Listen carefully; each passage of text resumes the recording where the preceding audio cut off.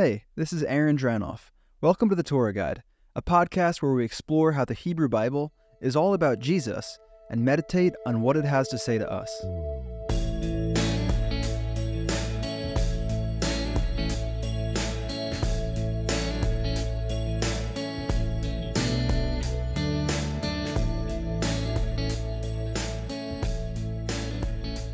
If you've spent much time reading the Hebrew Bible, you've probably come across long lists of laws. I know a lot of people who set out to read the whole Bible, and they started out really excited in Genesis, but then when they got to the middle of Exodus, they started getting discouraged. They got to the long sections of laws that make up a lot of Exodus, Numbers, and Deuteronomy, and didn't know why this was in their Bible, or how it's relevant today, or just why they were reading ancient law code. So I hope today's meditation will fill in some gaps that a lot of us have, which cause us to miss out on the goodness of Scripture. The law makes up so much of the Torah, the first 5 books of the Bible. The second half of Exodus, almost all of Leviticus, and a lot of Numbers and Deuteronomy are long lists of laws. And these 5 books are the foundation for the rest of Scripture. The rest of the Hebrew Bible and also the New Testament consistently reference these books and the laws in them. The biblical authors saw these laws as a beautiful part of Scripture. Look at how King David spoke about them. The law of the Lord is perfect, restoring the soul. The testimony of the Lord is sure, making wise the simple. The precepts of the Lord are right, rejoicing the heart. The commandment of the Lord is pure, enlightening the eyes. The fear of the Lord is clean, enduring forever. The judgments of the Lord are true. They are righteous altogether. They are more desirable than gold. Yes, than much pure gold. Sweeter also than honey and drippings of the honeycomb. I'm really excited for today's meditation, even though I know not everyone might be. So my hope is that by the end of today, you feel comfortable reading and understanding the laws in Scripture, and can see how important they are to understanding the full story. So here are just a few laws you'll come across as you're reading the Torah. As I list them, I want you to think about how you normally process laws like these when you come across them in the Hebrew Bible.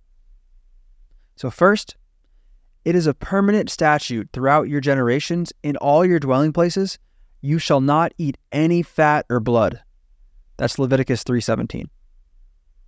Next, when you build a new house, you shall make a parapet for your roof, so that you will not bring guilt for bloodshed on your house if anyone falls from it. That's Deuteronomy 22:8. Now, if any one of the common people sins unintentionally by doing any of the things which the Lord has commanded not to be done, and becomes guilty, if his sin which he has committed is made known to him, then he shall bring as his offering a goat, a female without defect, for his sins which he has committed. And he shall lay his hand on the head of the sin offering and slaughter the sin offering at the place of the burnt offering. That's Leviticus 4:27-29. Next, you shall love the Lord your God with all your heart and with all your soul and with all your strength. That's Deuteronomy 6:5. So what do we do when we come across these laws? Of course, it's easy to see that ancient Israel was supposed to obey these laws, but are followers of Jesus supposed to obey them today? Well, what about Israel today? Or Jewish followers of Jesus like me? And if we're only supposed to keep some and not others, how are we supposed to differentiate between laws like loving the Lord our God and bringing a goat for a sin offering? Probably the most important thing to remember when we're trying to understand the laws in the Torah as they're intended is to remember that we're reading a narrative. By the time we get to the law code given to Israel, which happened in Exodus 19, we're already 69 chapters into the story. So it's pretty easy to see that the law code is part of the story, not the other way around. We need to try and see how these laws develop and build the story. At the beginning of the biblical story, even though God blessed humanity in the Garden of Eden, humanity continually rejects God. First, Adam and Eve seize authority to decide good and evil for themselves. Then, their son Cain followed suit. He ignored the kind instruction that God gave him, and he murdered his brother. Then, as humans spread on the earth, so did evil, to the extent that God sent a flood to start over with Noah as a new Adam. Then, humanity's rejection of God culminated in the famous story of the Tower of Babel, where humanity united in an effort to build a city called Babylon to elevate themselves instead of God. What happened in Babylon shows us that as a whole, humanity had chosen to reject God. But out of the tragic story of Babylon, God actually remained faithful to his promise to redeem creation. And he even continues to do it by partnering with humans, the people who are spreading this evil. He called the family of Abraham out of Babylon to be his representatives to the rest of the world, flipping what happened in Babylon upside down. God elevated Abraham and his descendants, the nation of Israel. Like Babylon, he elevated a human nation, but unlike Babylon, it wasn't for selfish gain. God elevated the nation of Israel in order that they, in turn, would share the blessing with all the other nations. So as we follow Israel's story, we see that even this people, God's chosen people, often turn against God and go the same way as the rest of humanity. They often look more like Babylon than the Garden of Eden that God's using them to restore. About 400 years after Abraham, God rescued the people of Israel from their bondage and slavery, and he invited them into a unique relationship with himself. So as a nation, they would get to be his priestly representatives if they listened to him. And this is the context that God began to give Israel the laws. They were laws for God's new nation who was supposed to represent him to everyone else. God used these laws to instruct Israel on how to relate to him and how to relate to each other. Foreigners were welcome to come to Israel and fully obey the law, and they were even welcome to offer sacrifices in God's tent of meeting, the tabernacle. We see that all over the Torah, but one place in specific is Numbers 15:14-30, where God gives instructions for how the foreigners can come and offer sacrifices, just like the natural people of Israel. But the Torah's law code was specifically with Israel, meaning Israel wasn't instructed to go and force others to obey it. And that's never something that they did. They were to be a beacon of light representing God's character and welcoming foreigners, not a growing empire forcing submission to the Torah. As his representatives, these laws would shape Israel so that the nations would be able to look at Israel and see a reflection of God's character. At the end of the Torah, God, through Moses, makes it very clear that these laws are part of one complete law code. And it further makes it clear, most vividly in Deuteronomy 28, that the nation of Israel was commanded to keep every one of the laws without exception. You couldn't pick and choose which laws you wanted to keep. Just like in any nation you live in, you can't pick and choose which laws you want to keep. Deuteronomy 28, Moses said to all the people right before he sent them into Israel, "Now it shall be, if you diligently obey the Lord your God, being careful to do all his commandments which I am commanding you today, that the Lord your God will put you high above all the nations of the earth." That's Deuteronomy 28:1. Then he followed it with a long list of the blessings God wanted to give them. Then he gave them this warning. "But it shall come about, if you do not obey the Lord your God, to be careful to follow all his commandments and his statutes, which I am commanding you today, that all these curses will come upon you and overtake you." That's Deuteronomy 28:15. And he follows that up with an even longer list of curses or consequences that they would endure if they didn't keep all of the law. So they couldn't pick and choose which laws to obey, but there are a few different types of laws in the Torah, and noticing the different categories can help us understand what each type is supposed to teach. There are laws that instructed the people of Israel about the ethics God expects of his people, moral laws. And there are laws for how to govern this new nation of ancient Israel, civil laws.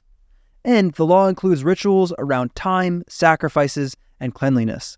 A lot of people call these ceremonial laws. The moral laws reveal God's value system and teach the people of Israel how to represent what is truly right and wrong to the world around them. These laws teach us about God's character. The civil laws help the nation as a whole do the same thing. The ceremonial laws accomplished a few things.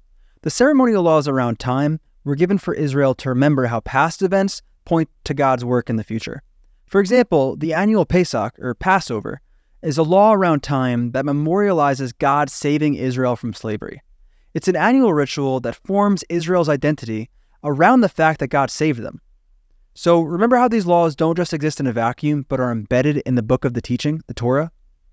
In the story, we learn why it's so important to remember the Exodus that Israel needed to reenact it annually. We can see one important reason in Numbers 24:8, where Exodus imagery is used to predict the coming of a rescuer, who will later be called the Messiah. In other words, the Torah describes the Messianic age as a new Exodus with a new Moses.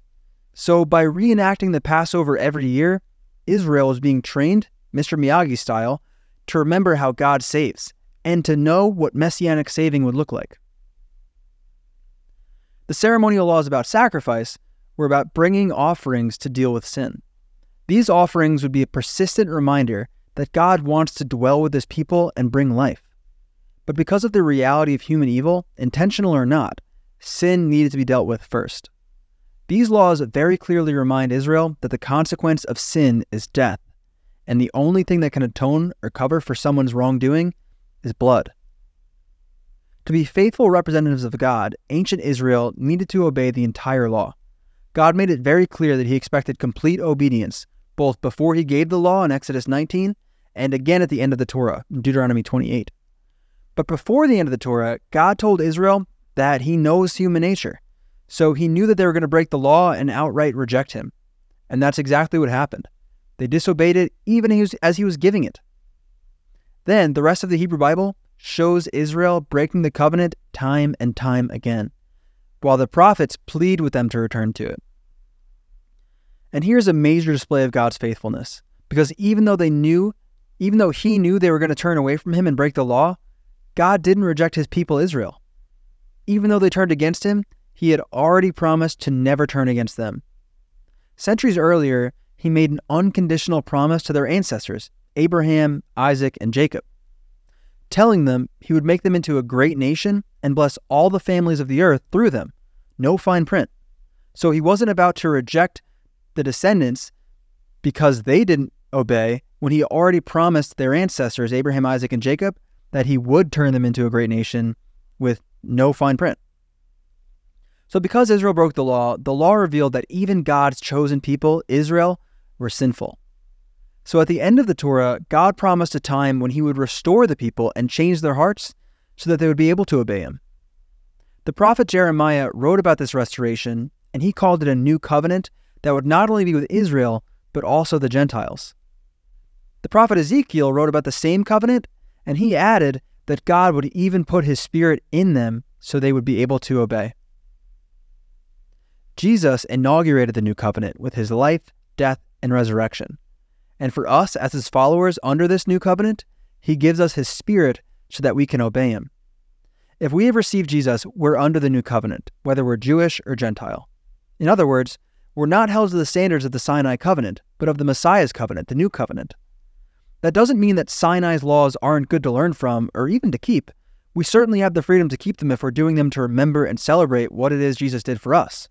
The ceremonial laws taught us to recognize Jesus. Today, we can learn so much about what Jesus accomplished from them. The civil laws were for governing the theocracy of Israel under the Sinai covenant so they could be his faithful representatives. Today, there is no theocracy of Israel under the Sinai covenant, so they can't be kept. But we can learn about his character through them.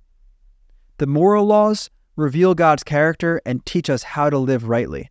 This is why the New Testament authors so often repeat the moral laws from the Torah, expecting followers of Jesus to want to follow them. God's character does not change, so the moral laws teach us a lot about what it looks like to follow Jesus. So here are some takeaways for how to understand the laws. First, remember we encounter these laws inside the larger biblical story and need to look for how to understand them in their context. And second, these laws teach us how to relate to God and how to relate to each other. So when we come across sections of laws, we should ask ourselves these questions. How does this section of laws fit into the larger story? And is this law teaching Israel about God's character and good and evil? Or is this law given so that Israel will remember something God's done for them? And if so, why does he want them to remember that? Okay, today's scripture reading is from Exodus 19, 2-9. When they set out from Rephidim, they came to the wilderness of Sinai and camped in the wilderness. And there Israel camped in front of the mountain. And Moses went up to God, and the Lord called to him from the mountain, saying, "This is what you shall say to the house of Jacob, and tell the sons of Israel. You yourselves have seen what I did to the Egyptians, and how I carried you on eagle's wings, and brought you to myself.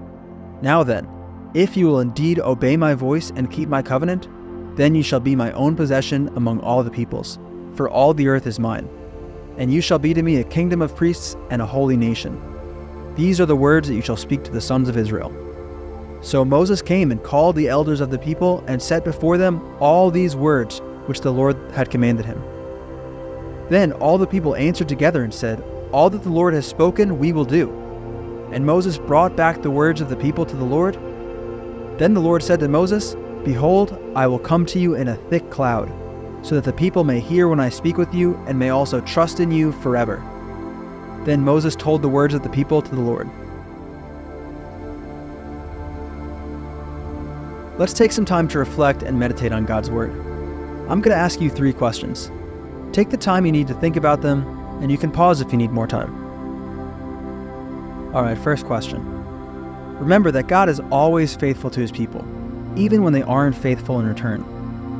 What is one way that you've seen God's faithfulness in your life or the life of someone around you?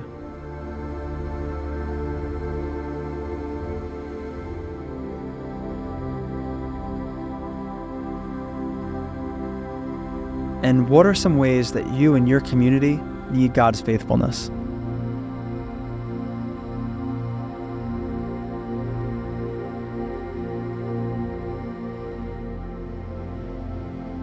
Lastly, what is one way today that you can be faithful to Jesus?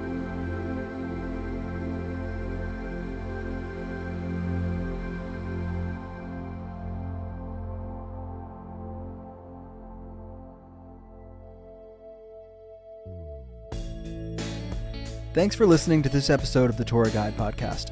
If you want to read along with us, go to thetorahguide.com and sign up for our weekly meditations. It's completely free. If you want to dive even deeper, we have articles and other resources on our website too. All these resources are available for free, but we're a brand new nonprofit, so we really need your help to keep doing this. So if you want to be a part of helping people explore faith in Jesus through the Hebrew Bible, you can support us by going to thetorahguide.com and making a one-time donation, or becoming a monthly supporter. Thanks for being a part of this.